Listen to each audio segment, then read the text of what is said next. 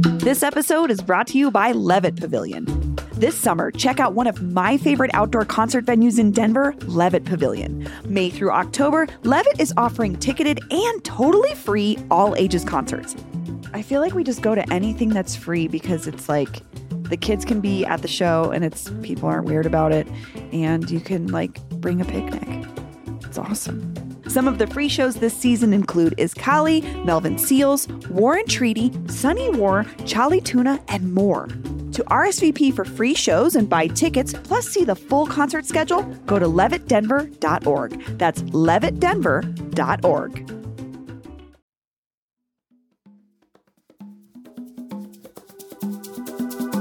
Today on CityCast Denver. Celebrating its 50th anniversary this year, the Rainbow Gathering of the Tribes is set to potentially bring thousands of campers to Colorado this summer for their annual weeks-long celebration.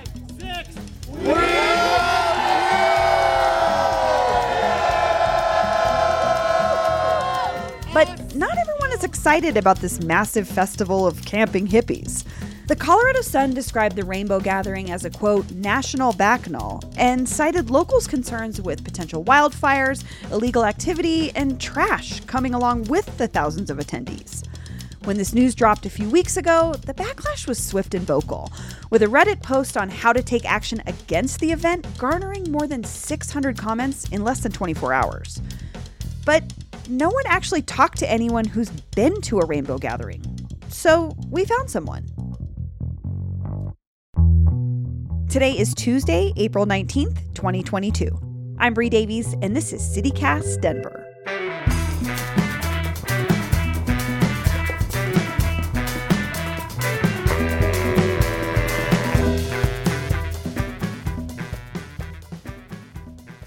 Tenali Rennick, welcome to CityCast Denver. It's good to be here. Thank you for having me.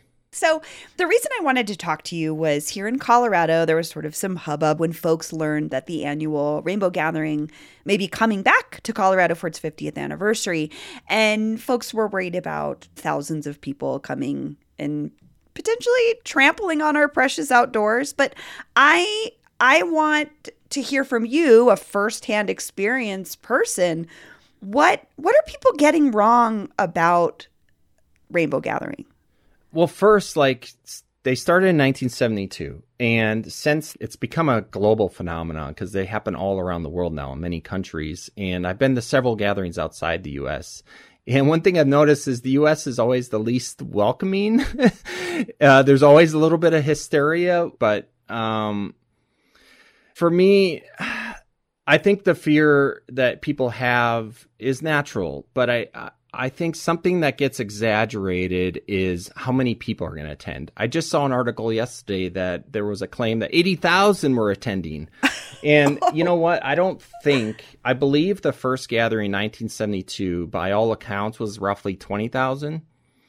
And I believe the biggest gathering that I've ever attended was probably 1997 in Oregon. That probably was 20-ish, 25,000. But it's always hard to say because it's just a guesstimate. Like, we've never even had 40,000, 50,000, much less 80,000. So I think those are exaggerated. And I think that puts people on edge because they're like 80,000 people. And nowadays, I mean, I'd be surprised with Colorado if we get 10,000. But I could be wrong. So I don't know. Maybe more will show. Sure. And I mean, I get the fear in that, like, you know, if we say like a traditional music festival, it's a ticketed event. There's some sort of infrastructure around it. Thinking about 20,000 people showing up into a space can be a little bit daunting. So, but do you think that these concerns about trash and crime, and particularly Colorado, we deal with wildfires and it's been pretty detrimental. Are those founded concerns? I mean, are these like legit things that we should be worrying about? If there wasn't the cleanup effort and the dedication involved, Rainbow Gatherings would not have existed for as long as they have. I mean, you wouldn't have 50 years if you just trashed a place. I personally have seen well over a dozen previous annual sites, sites that have had 10, 20,000 people at them. And you can't see the impact. Like, I've gone and tried to see like finding the old slit latrines or an old compost pit. And it's very hard. Like, you'd have to really know what you're looking for. And even then it's very difficult because you can see a slight depression in the earth or something. But it's the cleanup effort that is involved with Rainbow that several dozens of people stay for weeks after cleaning up and sorting through the recycling and dispersing trails. We usually work with the Forest Service during the cleanup process, like how, we dismantle all the bridges, all the kitchen stuff. And, it looks really, really good. And as someone who's an avid hiker and camper, I've been in national forest. I've seen the box spring mattresses and the beer cans. There's trash in the forest, and sometimes we go to a gathering site and we're cleaning up trash, so it's there, and and it's a responsibility of all of us that go camping, whether it's a rainbow gathering or not, to clean up after yourself. Yeah, that's making more sense to me now, actually, that you're saying it, because I'm thinking about the difference between, it would be like if you went to a music festival as a patron, but you also were part of a cleanup crew, and also maybe you were a performer. Like, there was more fluidity around the roles that people have within these gatherings. Yeah, like for me, the Rainbow Gathering is not a vacation. I go there and people are hiking miles a day. They're carrying in sacks of rice for 2 miles. You're, digging a compost pit. And you're putting up tarps, and just the day-to-day activity, it is absolutely not a vacation for me. Maybe some people might treat it as such, but even if you barely lift a finger, you're still hiking. You're still carrying your own stuff in or whatever. So it is very much more a sense of like a pilgrimage and more of like a journey, like as a friend once described it, it's like boot camp for the soul. And I think that's a very apt description, because there are, for me, many lessons that can be learned at a Rainbow Gathering. And there's been many takeaways. Each gathering I learned something new, and it helps refine my sense of like being patient, listening to one another, adding more care and compassion in my life. I love this idea. It's sort of a informal space to learn how to be a better human sometimes, it sounds like. Yeah, exactly. And so all of these like magical like performances that I would hear on the campfire led me to want to start field recording at Rainbow Gathering. So I started doing that in 2000, and I've been doing it ever since. So over 20 years, I've amassed an archive of about nearly 1,500 recordings, mixed of like ambient nature sounds, campfire music, poetry, stories, random kitchen chatter. It's a vast archive.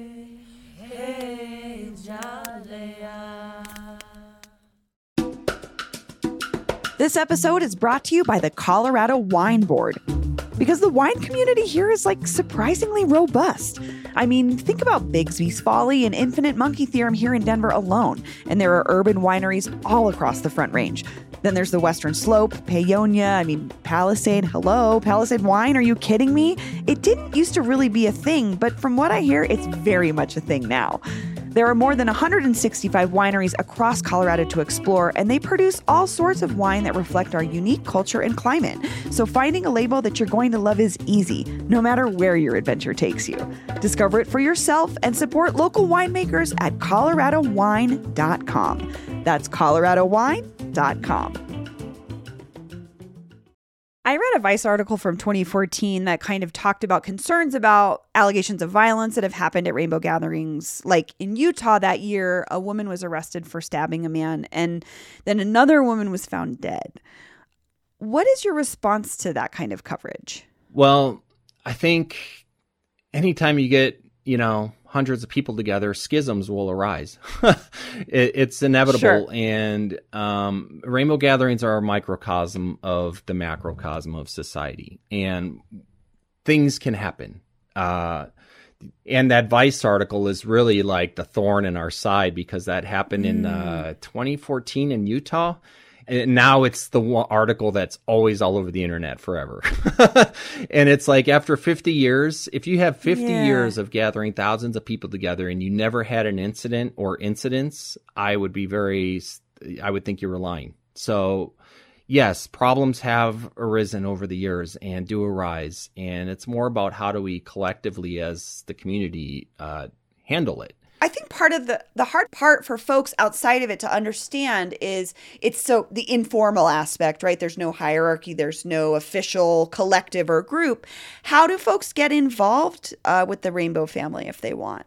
Well, there's the old adage, those that do the doing say all the doing gets done. So it's people just kind of go. And if it's something you're attracted to, people just kind of get involved. People that have asked me about Rainbow, would I go to it? Well, first thing I always ask people is, do you like camping?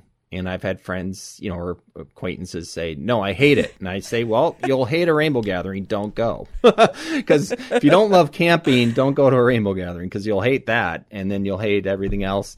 But if you like camping and you like people and you like, creative expression and non-commercial kind of event and the sharing of things, rainbow gathering might be something of interest to you. And then generally I try to encourage people if they're going for the first time to kind of poke around when you get there and find an affinity kind of camp that you feel like the best vibes. Like, oh, this one is more up my alley. Maybe someday we will live together.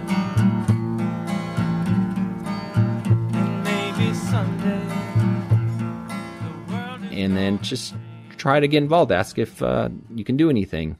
So say I live in an area that's near where rainbow gathering might happen, like I live in a mountain town or something. What would you want me to know? Or like, what if I'm still nervous or scared about all these thousands of people showing up? What's the thing you'd want me to know? Know that it's a temporary thing. Know that there will be care involved to make sure it is cleaned up. Like I mentioned earlier, weeks of dedication. There shouldn't be the hysteria, and I've never before seen in my nearly 30 years of gathering articles that are coming out in April. This is so early.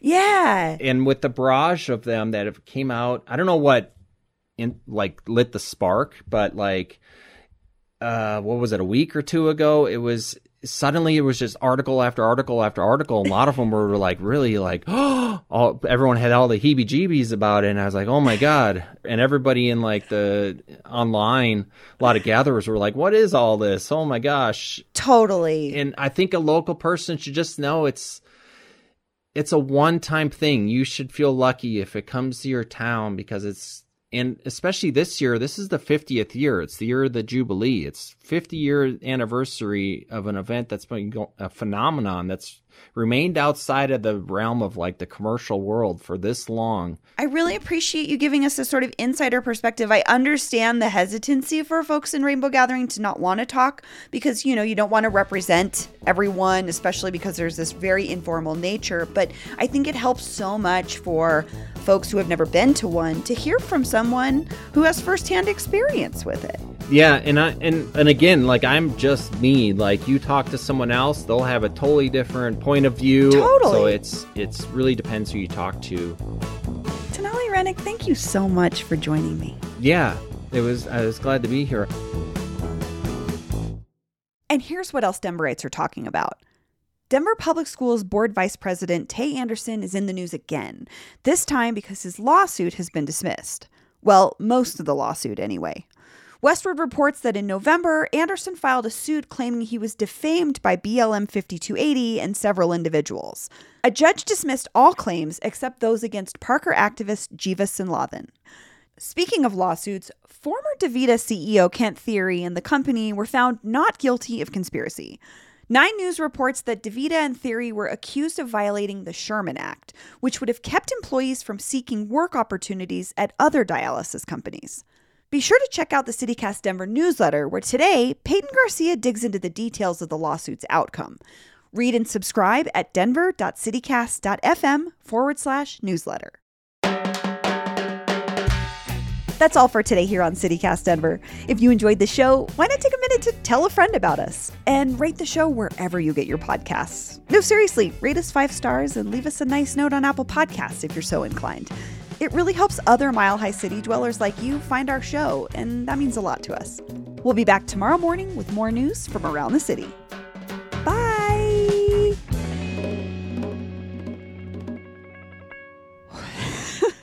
I love acting and playing myself. It's my ultimate role. Bree Davies.